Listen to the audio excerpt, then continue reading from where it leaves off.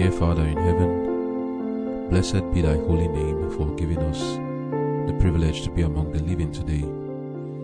Lord, we plead with you that you would abide in us as we abide in you, that we may have strength to face today's challenges and to do your will. Lord, may your will be done in our lives, and may we be instruments by which your will be fulfilled on the earth. The purpose for which we live, to reflect the image of our Lord and Savior Jesus Christ. We cannot do it in our own strength. We recognize our weakness and come to you, Lord, and pray. Please strengthen us with your word. As we commune with you, Lord, may we receive strength from heaven. Lord, touch my lips with heavenly coals, that I may speak words of blessings to your children, that the words spoken shall strengthen, edify, and bless everyone who would listen. Thank you for answering our prayers. In Jesus' name I've prayed. Amen.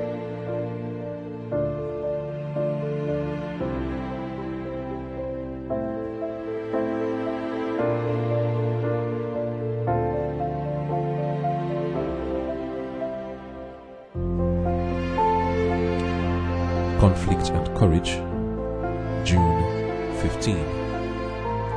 That's not Samuel.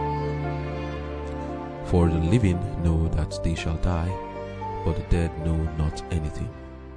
Neither have they any more a reward, for the memory of them is forgotten.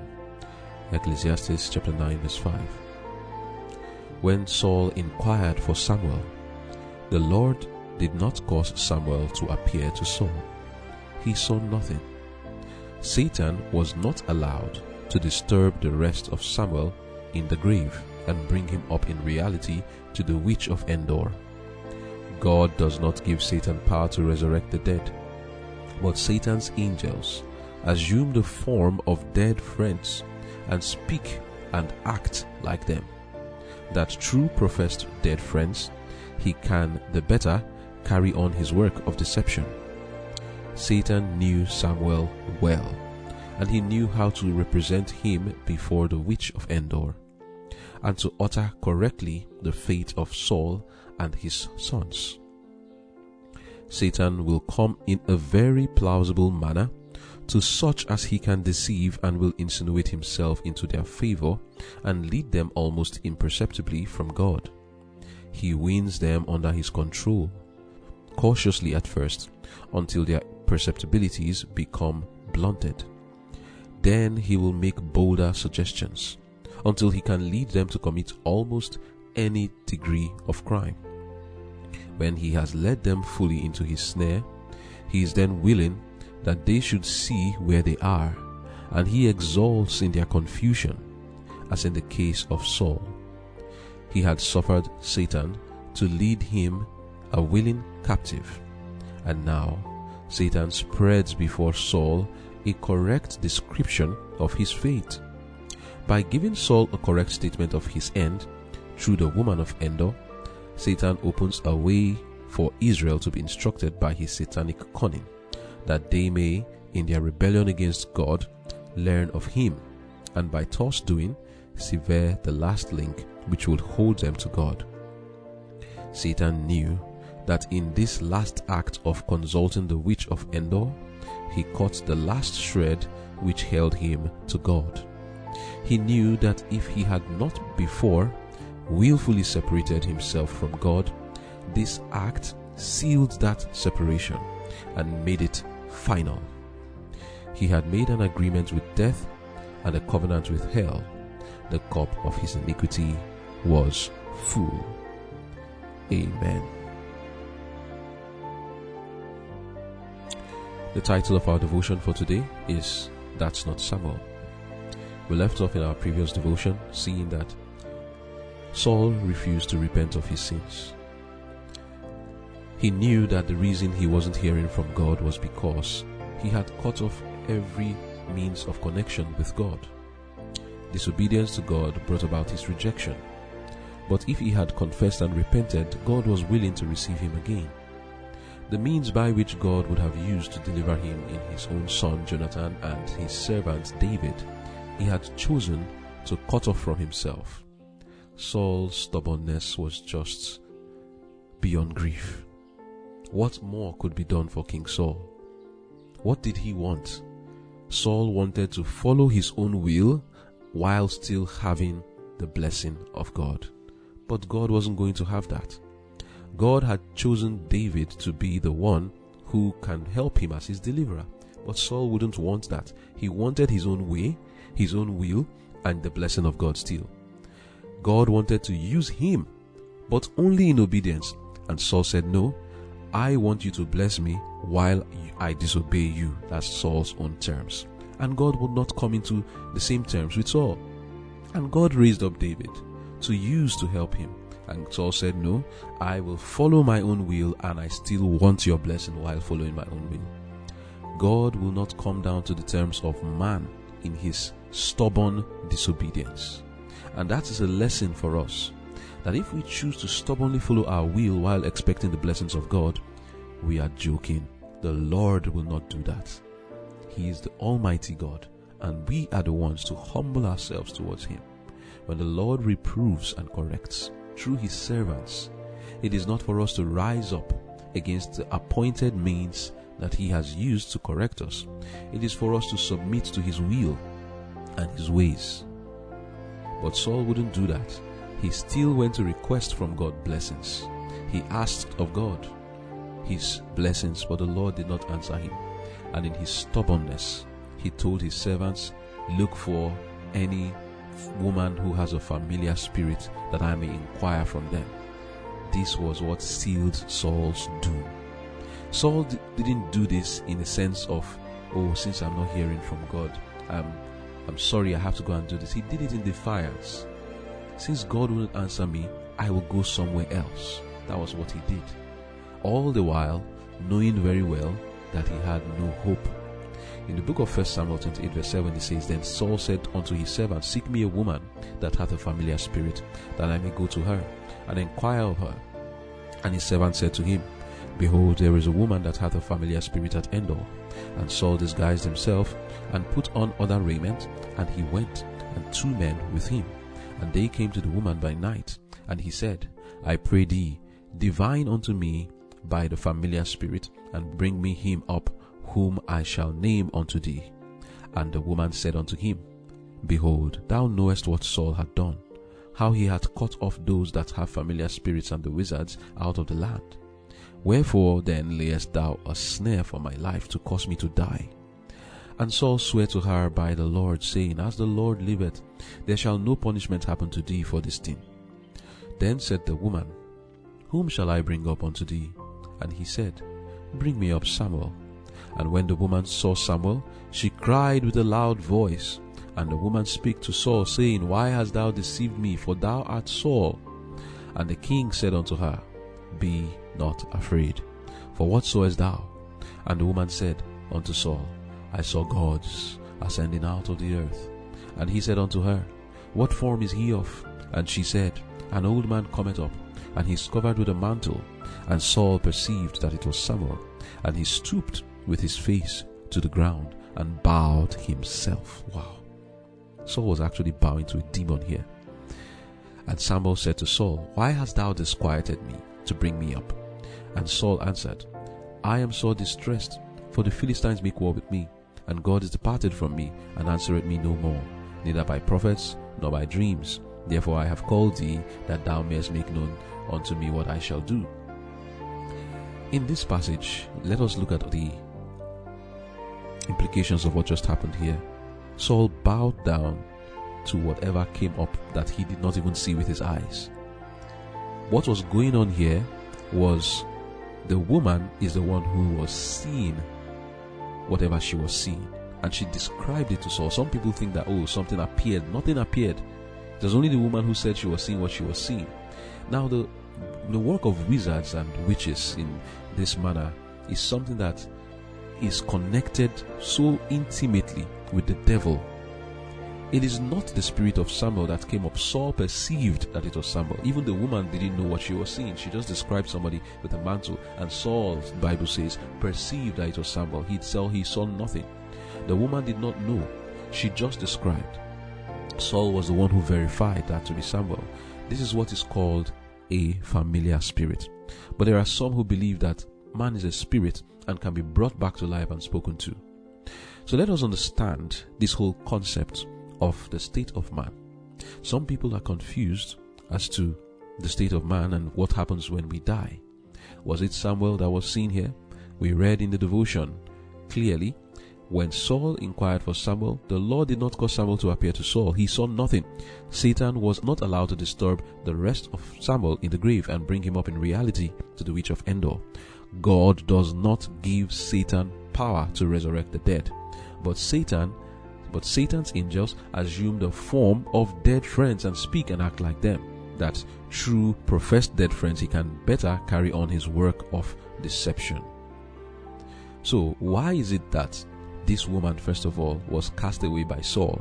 Why is it that the witches and wizards and those who had familiar spirits were not permitted to be in Israel? It is because the Lord commanded it. Leviticus 20 verse 27 says, a man also or woman that hath a familiar spirit, or that is a wizard, shall surely be put to death. They shall stone them with stones, their blood shall be upon them.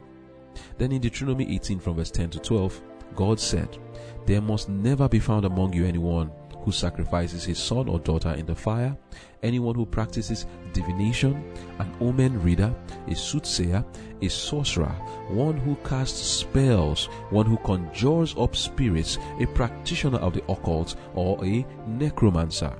Whoever does these things is abhorrent or an abomination to the Lord. And because of these detestable things, the Lord your God is about to drive them out from before you. Such scathing denunciations against anyone who practices divination or necromancy. So what is necromancy? Necromancy is the belief that the dead are not really dead and that you can have communication with them. Does that sound familiar to you? Very, very familiar even in Christianity. Some people will speak to the dead as though they are alive. They write it down in eulogies and they also do it in prayers. There are people who pray to so-called saints. But let us inquire from the word of God. Can we really talk to the dead as Saul was trying to do? Is it really true that people can write to the dead and talk to them and say, I know that you are looking down on me from heaven, or can receive instructions from them, or can pray to them and through them can receive answers to their prayers? Now let us investigate the word of God on this matter. To properly understand whether this is possible, we have to understand the nature of man. The book of Genesis 2 verse 7 explains to us how man is made. It says, and the Lord God formed man of the dust of the ground, and breathed into his nostrils the breath of life, and man became a living soul. From this passage we see that when God formed man from the ground, he was not living. It was not until God breathed into his nostrils the breath of life that man then became a living soul. So there was the body that God formed, lifeless. And then not until the breath came. So the body plus the breath is what made the living soul. So what will we call that body that did not have the breath? If the one that has the breath is qualified as not just a soul, but take note, a living soul, that means that body without that breath of God is a dead soul. So what is this spirit? What is this breath that was put into that body that made it a living soul? In the book of Job 27 verse 3, we will understand what it is, because some people want to say, oh, man has a spirit and all of that. Job 27 verse 3 says, all the while my breath is in me, and the spirit of God is in my nostrils. So that breath is called not the spirit of man now, because we cannot see anything here that says that, but it is called the spirit of God. In Psalms 104, we realize that it is the same way that the animals are. If you have a pet in your house, whether a dog or a cat or any other of the four-footed beasts, you realize that they all have nostrils just like us. And from their nostrils, there's breath coming in and out. It is the same way the Lord made them, and it is the same spirit in them. Psalms 104 verse 29 and 30 says, concerning the animals, it says, thou hidest thy face. The animals, they are troubled. Thou takest away their breath, they die, and return to their dust. Thou sendest forth, not breath now, but he says, thou sendest forth thy spirit. They are created, and thou renewest the face of the earth. Verse 29 says, he takes away the breath and they die. And then he sends the spirit in verse 30 there. He says, sends the spirit and they live. So you see here the interchange of breath and spirit, just as Job said in Job 27 verse 3, all the while my breath is in me, and the spirit of God is in my nose, my nostrils. Again, to see this interchange of breath and spirit, we look at the book of Ezekiel 37, the dry bones. You see there how the breath is called the spirit again. It says from verse 8 to 10, and when I beheld, lo, the sinews and the flesh came up upon them, upon those dry bones, and the skin covered them above, but there was no breath in them. Then said he, that's God said to Ezekiel, then said he unto me, prophesy unto the wind. Prophesy, son of man, and say to the wind, thus saith the Lord, come from the four winds, O breath, and breathe upon these slain, that they may live. So I prophesied as he commanded me, and the breath came into them, and they lived and stood upon their feet, and an exceeding great army. From these passages I have read, we realize that this breath is, like Ezekiel is saying here, the wind.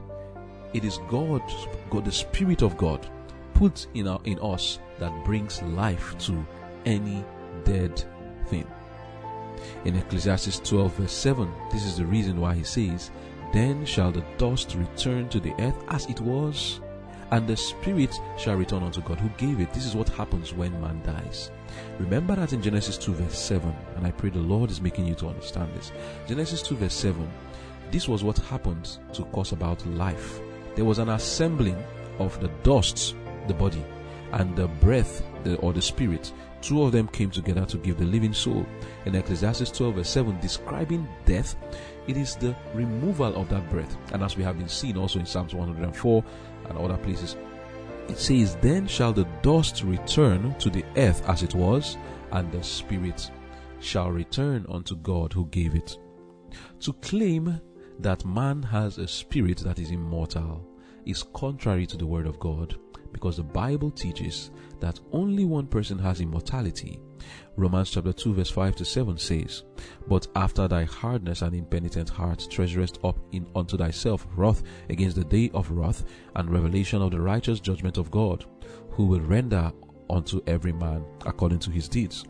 To them who by patient countenance in well-doing seek for glory and honor and immortality, eternal life. Question.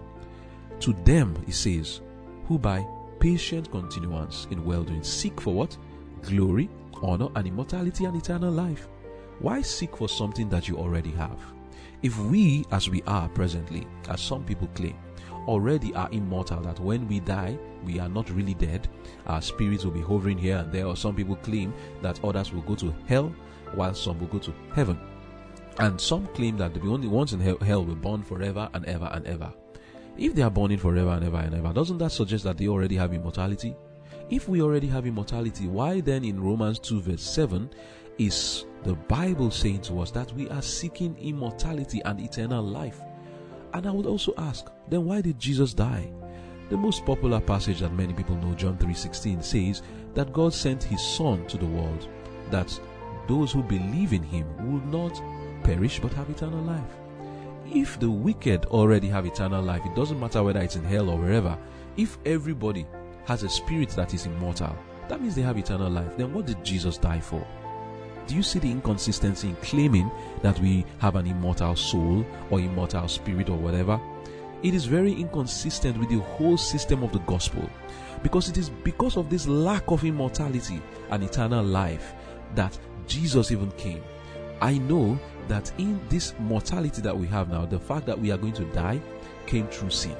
Jesus died for our sins so that we can have eternal life. If we already have eternal life, then there was no need for Jesus to die. And if we already have eternal life, what is the purpose of the resurrection? Do you see the inconsistency? If some people, when they die, already go to heaven, then what is the second coming of Jesus for when he claims that he's going to resurrect the dead? If they are already in heaven, what is the resurrection for? And why is there a judgment when Jesus comes if the dead are already judged in hell or in heaven? What's the point? Very inconsistent. And what makes it clearly inconsistent is that it cannot be sustained with the word of God. I was talking about immortality, and we have seen that we are looking for immortality. We are looking for eternal life. We don't have it.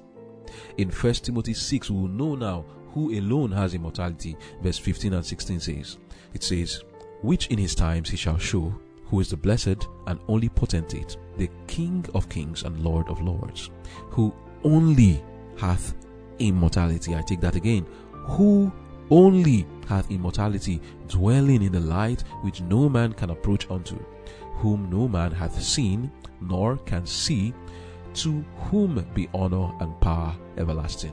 Amen. You see that we have not one Bible passage to sustain the claim that man has an immortal spirit, because we cannot have it both ways. To say that will mean that it is not only God who has immortality, as we just read in 1 Timothy 6 verse 16.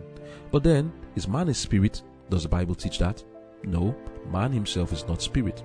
When Jesus resurrected, to prove he was not spirit, he made this clear.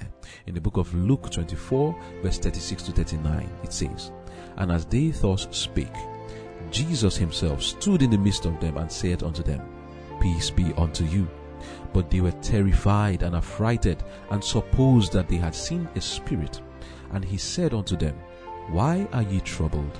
And why do thoughts arise in your hearts? Behold my hands and my feet, that it is I myself. Handle me and see. For a spirit had not flesh and bones, as you see me have. Amen. As far as we have flesh and bones, we are not spirit. We are dust. Jesus said, handle me and see. I am not spirit. As far as I have flesh and bones, I am not spirit. I am not a spirit. Stop believing that you are a spirit. There are people who teach that. It is not true. As far as we have flesh and bones, we are dust. And when man dies, he simply returns to dust. And the breath of God, which is the Spirit of God, goes back to God who gave it. And he does not exist anywhere else. He ceases to exist. That is what death is. In Genesis 3 verse 19, that was what God described as death. He spoke to Adam to tell him what he had lost when he sinned. If man did not lose anything after he sinned, then what's the whole point of the gospel? God spoke to Adam to tell him the consequences of sin. He said to him, in the sweat of thy face shalt thou eat bread till thou return unto the ground. It doesn't say till thou die and go to heaven or to hell. He simply said, this is the word of God. God spoke to Adam, you will sweat of your face and thou shalt eat bread till thou return unto the ground. For out of it was thou taken, for dust thou art, and unto dust shalt thou return. God did not say to Adam, for spirit thou art, and when you die, your spirit will go to heaven. Or when you die, your spirit will go to hell, and you will burn forever. That is not the teaching of the word of God.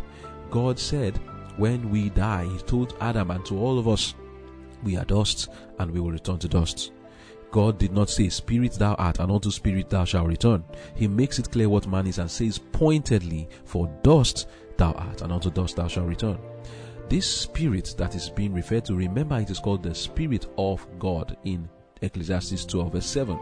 And we also saw it in Genesis 2 verse 7, that God breathed into man's nostrils the breath of life. God is the owner of that spirit. It's just a life-giving spirit that God put in us. In Ezekiel 18 verse 4 and verse 20, we are told, the soul that sinneth, it shall die.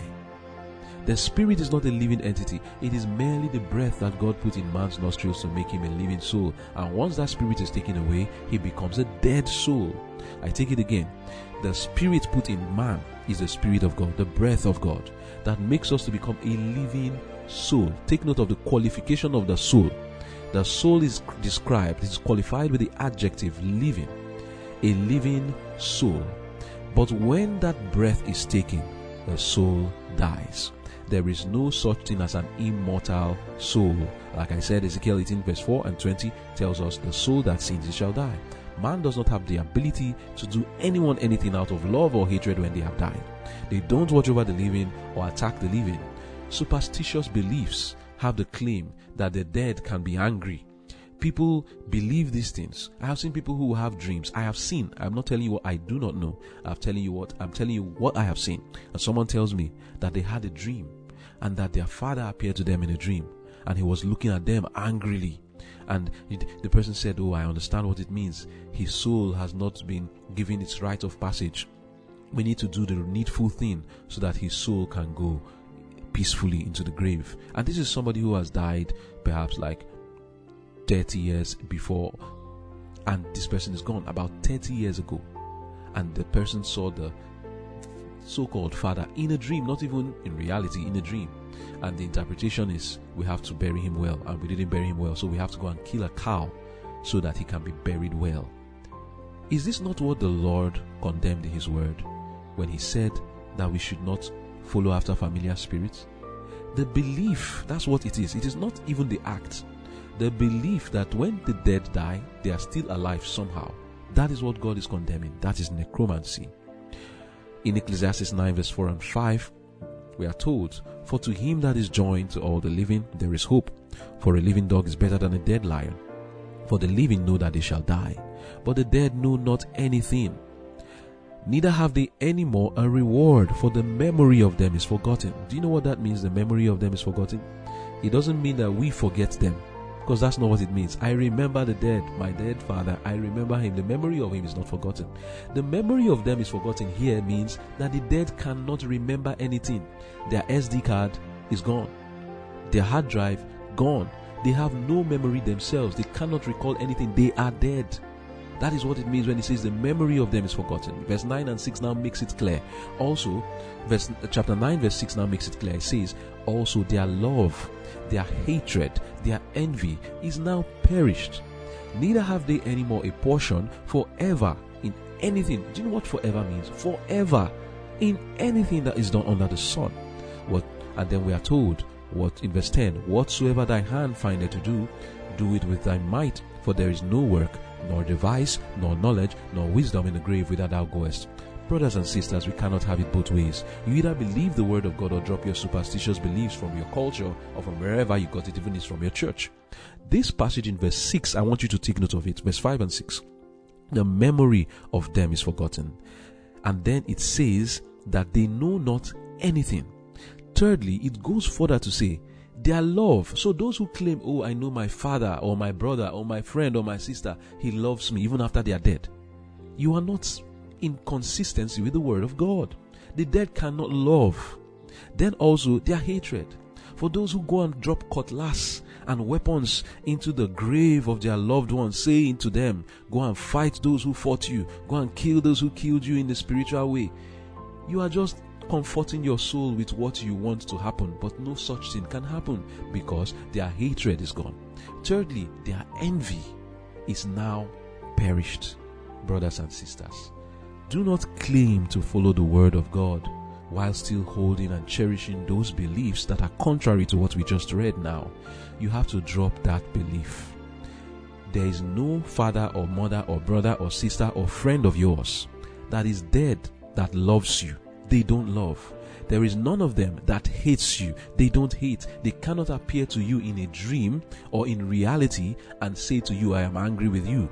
You have not done what you ought to do. You did not bury me well. This is the belief of the heathen. Jeremiah 10 verse 1 and 2 tells us, learn not the way of the heathen, for the custom of the heathen is vain. Psalms 146 verse 3 and 4 says, put not your trust in princes, nor in the Son of Man, in whom there is no help. His breath goeth forth, he returneth to his earth, in that very day his thoughts perish. If someone's thoughts perish, can they have anything to do again in this earth? These are even milder terms. Back to what we read in Ecclesiastes chapter 9 verse 6. It says, neither have they any more a portion. For how long? Forever in anything that is done under the sun, that is anything in this earth. They don't have a portion. They cannot appear to you. They have no business on this earth. Some people talk of the dead having unfinished business. There's no such thing. The dead cannot come back to life to give messages as truth. God does not do that. In the book of Isaiah 38, verse 18 and 19. Now, this addresses those who have those testimonies that when they died, they went to heaven or they went to hell, and they saw this and saw that, even seeing cartoon characters in heaven and in hell. I mean, I wonder what that means. In Isaiah 38, verse 18 and 19, God says categorically that He doesn't give any message to people who die. For the grave cannot praise Thee, death cannot celebrate Thee. They that go down into the pit cannot hope for Thy truth. The living, He shall praise Thee as I do this day. The father to the children shall make known Thy truth. This passage just cuts across and deals a blow to the messages that we hear from people who say that they died and received messages of truth, and then they put it in record for people to listen to. It's not true. God does not give any message of truth to the dead. Read it again. Isaiah 38, verse 18 and 19. Grave cannot praise Thee. Those that die cannot hope for the truth. And God does not stop there. He now says clearly who He gives the truth. He says, the living shall praise Thee as I do this day. It is them that will hope for the truth. God does not give any message to anyone who has died saying, go and speak to the living. In the parable Jesus told of Lazarus and the rich man, that was what was the man who was described as being in hell was talking about. God does not give any message to the dead to give to the living. There is no such thing also as haunted mansions or the dead coming back for unfinished business, as we see in the movies. Job 7 verse 9 and 10 tells us, as the cloud is consumed and vanisheth away, so he that goeth down to the grave shall come up no more. He shall return no more to his house, neither shall his place know him any more. This one cuts across the belief that the dead spirit, the spirits of the dead, is in their house, that they have not left, that you see in the movies, like in Casper the Friendly Ghost, his ghost is always remaining in his house. Those are superstitious, hidden beliefs, pagan cultures that we should not adopt into our own mindset. In Psalms 13 verse 3, David explains what death is like because of the resurrection. He says, consider and hear me, O my God. Lighten my eyes, lest I sleep the sleep of death. When one is asleep, he is asleep. He says he's asleep because there is something called the resurrection. Concerning David, when Peter was preaching on that day of Pentecost, he made it clear that David was neither in hell or in heaven. His words were very pointed and clear. He said, so then, because he was a prophet as David, and knew that God had sworn to him with an oath to sit one of his descendants on the throne.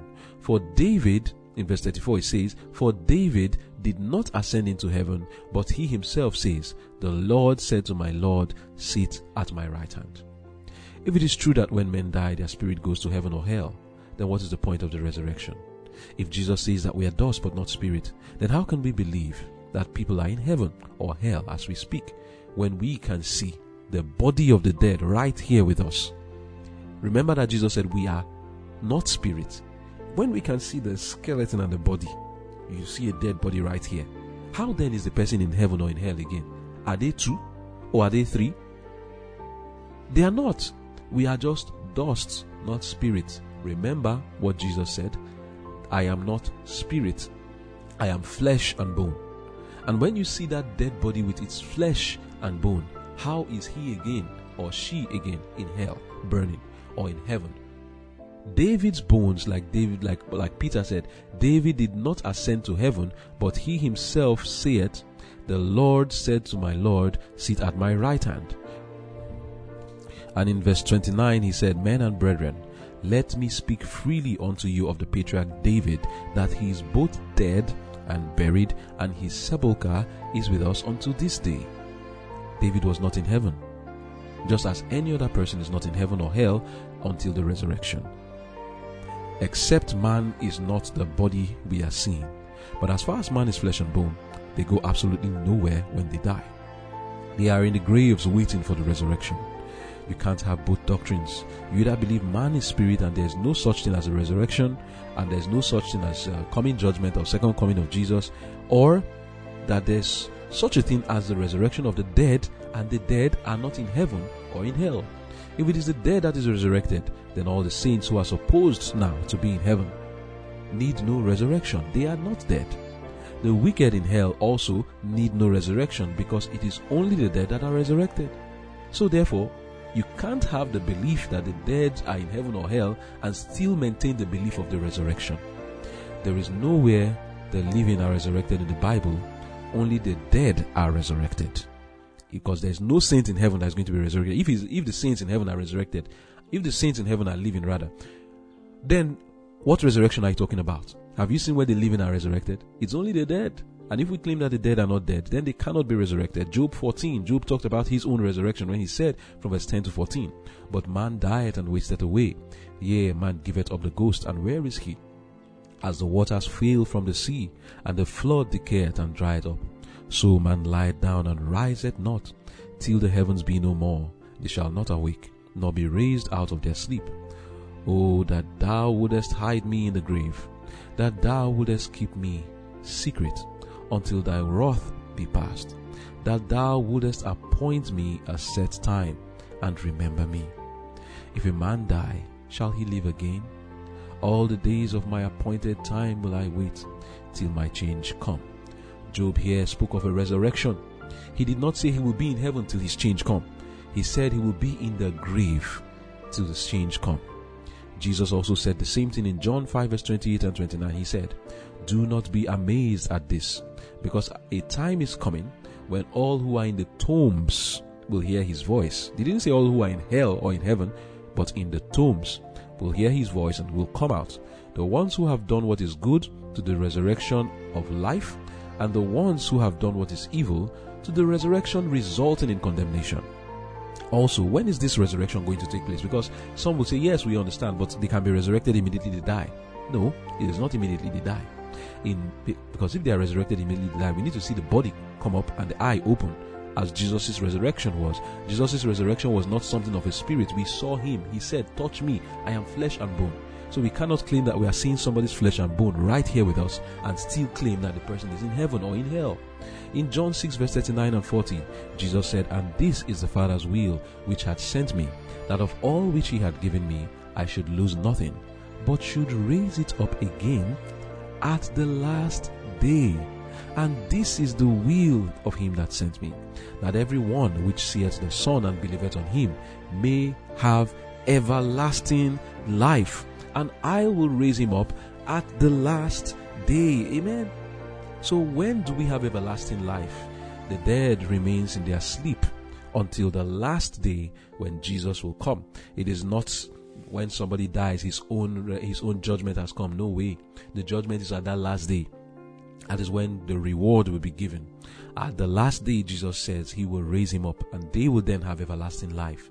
But if we claim that people are in hell right now or in heaven right now, that means they already have everlasting life. But is that true? It is not true. The first and second resurrection takes place at the end of time.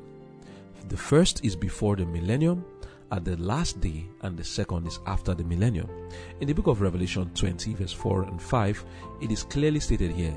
It says, "Then I saw thrones, and seated on them were those who had been given authority to judge. I also saw the souls of those who had been beheaded because of the testimony about Jesus and because of the word. These had not worshipped the beast or his image, and had refused to receive the mark on their forehead or hand. They came to life and reigned with Christ for 1,000 years. Amen. Now, when is this happening? This is happening at the last day, just as we read. This is the last day when Jesus will come. It is then that the righteous will be resurrected. It says here that they came to life. Verse 5 now says, "The rest of the dead did not come to life until the 1,000 years were finished. This is the first resurrection. Blessed and holy is the one who takes part in the first resurrection. The second death has no power over them, but they will be priests of God and of Christ, and they will reign with him for 1,000 years." So, there are two resurrections to take place, as Jesus said in the book of John, chapter 5, verse 28 and 29. He says the time is coming when those at the end, in the last day, he said, will hear my voice. Some who have done good to the resurrection of life, which is the first resurrection. Remember that some did not take part in it. It is the wicked. They will be resurrected much later after the 1,000 years, as we see in Revelation 20 verse 5. In 1 Thessalonians 4 verse 14 to 16, we are told, for if we believe that Jesus died and rose again, even so them also which sleep in Jesus will God bring with him. For this we say unto you by the word of the Lord, that we which are alive and remain unto the coming of the Lord shall not prevent them which are asleep. For the Lord himself shall descend from heaven with a shout. So if the Lord has not descended from heaven, don't say anybody has resurrected.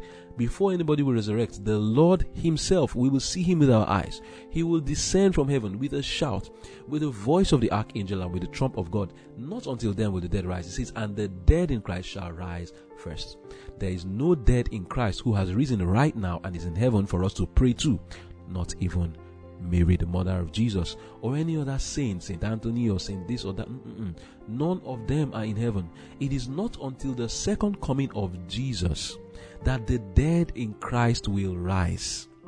1 Corinthians 15 verse 51 to 55 says, behold, I show you a mystery. We shall not all sleep, but we shall all be changed in a moment, in the twinkling of an eye, when at the last trump, for the trumpet shall sound, and the dead shall be raised incorruptible, and we shall be changed. For this corruptible must put on incorruption, and this mortal must put on immortality. For when this corruptible shall have put on incorruption, and this mortal shall have put on immortality, then shall be brought to pass the saying that is written, death is swallowed up in victory. Then, and not until then. O death, where is thy sting? O grave, when is thy victory? Where is thy victory? It is not now that we can say about death that it is swallowed up in victory. If people are in heaven presently, that means death is already swallowed up in victory. But the Bible clearly teaches that it is not until Christ comes that death will be swallowed up in victory. And concerning the wicked, in Revelation 20 verse 12 and 13, after the 1,000 years, it says, and I saw the dead, the great and the small, standing before the throne. Then books were opened, and another book was opened, the book of life. So the dead were judged by what was written in the books, according to their deeds. The sea gave up the dead that were in it. Take note, it didn't say they came out from hellfire. And death and Hades gave up the dead that were in them, and each one was judged according to his deeds. So, in light of all of this, we see that there is no such thing as the dead being in heaven or hell, or familiar spirits that we can talk to, like Saul went to do with the witch of Endor, claiming that Samuel was giving instruction to him. There is no such thing. But nevertheless, this thing happens. What happened with Saul was real. What is it that accounts for the numerous stories we hear of people who say they saw the spirits of the dead? What accounts for it, for the most part, is what the devil does best. Do you know what the devil does best? Lying. He tells lies. You can hardly see anyone who can say that they have actually seen the spirit of their dead loved ones, but a lie travels around the world while the truth is still buckling its shoes. Satan is a liar and the father of it. He uses lies a lot to deceive people. For the most part, lies are the reason for all these stories that we hear. But there are also cases where spirits of the dead are actually seen, especially is the case of so-called Marian apparitions, and even what happened with King Saul. There are also other cases. What accounts for this? It is what the witch of Endor was doing, consulting with demons. In Genesis 3, reading from verse 1 to 4, we see the foundation of what sustains this familiar spirit practice and belief. When the devil spoke to Eve, he told her, you shall not surely die. Verse 4, he told her in verse 4, and the serpent said unto the woman, you shall not surely die. And because of this, Satan tries to impersonate. That is why those spirits are called familiar. This is not the spirit of anybody. It looks like the person. Satan and his angels have the ability to take the form of humans with the same voice. Look at what happens even around us. People like Robin Williams, Eddie Murphy, they can mimic people's voice so accurately. Is it now the angels that cannot do that? They can mimic the voice of people so accurately, and they can also transform themselves. That's what the Bible tells us. They can transform themselves into angels of light. Now if they can transform into angels of light, is it now to humans they cannot transform themselves? 2 Corinthians 11 verse 14. And no marvel, for Satan himself is transformed into an angel of light. So it is not a big deal for Satan to transform himself into what looks like your dead loved one or a human being. These demons have the ability to take the form of the dead and impersonate them. This is how they deceive to sustain the notion that the dead are not actually dead, just like the devil told to Eve. We must be aware of this and not fall prey to the wiles of the devil. There is no one who was resurrected in the Bible that came back with messages saying that they were either in heaven or hell, whether it is Lazarus, whether it is Tabitha or Dorcas, or whether it is the boy that Elisha resurrected, or any other person that was resurrected by Jesus, like Darius's daughter. None of the resurrected people in the Bible give any account of saying they were either in hell or heaven, or give any account of anything that they knew while they were dead. The devil will use this tool of familiar spirits in our day. Today, Christians are coming against Disney because of the sexual perversion that it is now peddling, but they neglect the folklores and the even greater deception that Disney and many of these other cartoons and movies and many other popular TV programs are bringing into their homes, which is even more dangerous, and that is spiritualism. The cartoons and movies have prepared the mind to receive the notion that the dead are not really dead. Beautiful, unsuspecting names are given to these witches. Fairy godmother. What is fairy godmother? It is just a spirit of the dead, a familiar spirit. It's simply, also you can look at it as the spirit of demons. Pocahontas, where the spirits of the dead appear in trees. Lion King, where they speak in the sky. Cinderella, where the dead come with powers to do magic, just to name a few. Then there are even worse sources of spiritualism in the Japanese animes. The dead are everywhere. In cartoons, like in the Japanese animes like Naruto, Ben 10, or even the ones like Bleach and One Punch Man and all of that. All of them, you see them where they summon the dead spirits of the dead, from Pokemon also to Dragon Ball. All are loaded massively with spiritualism. Children are taught all of this through the cartoons. Then there is the African magic and Hollywood also. The same, that is, there are African movies. The same thing is done there over and over. Satan has so saturated the world with this teaching that the average person unconsciously behaves in a way that he does not even know that he has such beliefs. Do you see yourself afraid of the dark because of spirits? Are you afraid to sleep or stay in the room because you heard that someone was buried there? Do you fear that they will rise and do something to you? Would you rather choose to stay with a thief in a room than in a room where you know the dead is buried? Are you among those that knock before entering into a mortuary?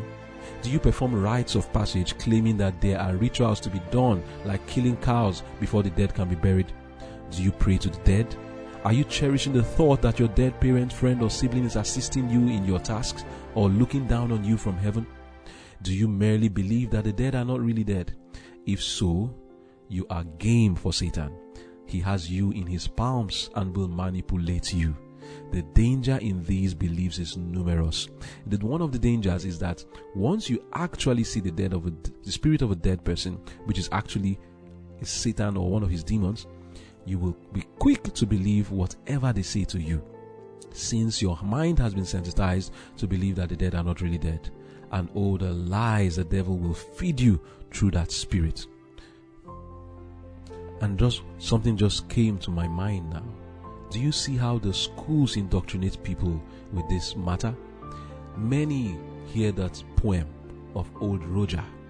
Old Roger is dead and gone to his grave. Gone to his grave. They planted an apple tree over his head. Over his head. The apple grew ripe and ready to drop. Ready to drop. There came an old woman to pick them all up. Pick them all up. Old Roger got up and gave her a knock. Gave her a knock, which made the old woman go hippity hop. Hippity hop, hippity hop, hippity hop. And all the while the children are going hippity hop, hippity hop, the devil is there to indoctrinate their minds and make them believe that the dead are not dead. They are indoctrinating them with the mind that the spirit of the dead can come up and give them a knock. And no wonder everyone grows up afraid, because right from when we are children, stories are told in the Igbo land. If a chapi, you say, wow, and they tell them stories, and in those stories are told of how the dead resurrect. And then you go to the schools, the stories are told of how the dead resurrect. You go to the cartoons, the same thing is happening. You go to the movies, the same thing is happening over all the land, all hidden nations, in all cultures, all tribes. That same belief is there. And when you go to the church, the same thing. Satan has deceived the world with this belief that the dead are not really dead. And the implications are so great because it attacks the ministry of our Lord and Savior Jesus Christ. What need do I have of Jesus if I already have eternal life? What need do I have of a resurrection? Why should I submit to Him when I already believe that when I die, I will go to a certain place and then I will be in paradise and they will give me so much goodies? Or what need do I have of Jesus when I believe that when I die, my spirit will go into an animal or into a fish and I have a spirit that is immortal? This belief strikes so heavily on the whole purpose of life and the whole purpose of the ministry of God in the heavenly sanctuary. And that's why it is very important that we have the right mindset on these matters. People have become careless with their lives because they think that after death there is something out there. And some will easily go and commit suicide thinking that they want to know what happens. You don't need to commit suicide to know what happens. I'll tell you what happens. Don't go. When you die, you go straight to the grave. And when Christ comes, He will judge you. For taking your own life, you will not be in His kingdom. Do not let the devil deceive you with this belief. The Lord is calling us out of darkness today into His marvelous light. Drop these beliefs, they are lies. Come into the truth today and be free from Satan's deceptions. Let us pray. Dear Father in heaven, we thank You for the message that You have given us today. This is a wine of Babylon that has deceived the whole world in all cultures and tribes and kindreds and nations. Even in the church of God, it is still fostered there. Lord, I pray that this message that has been preached shall go far and wide and shall liberate and emancipate Your people out of this darkness, and that we shall come into the light of Your truth and be free from all fear and all uncertainty that comes with believing lies. Thank You, Lord, for hearing and answering our prayers. In Jesus' name we pray.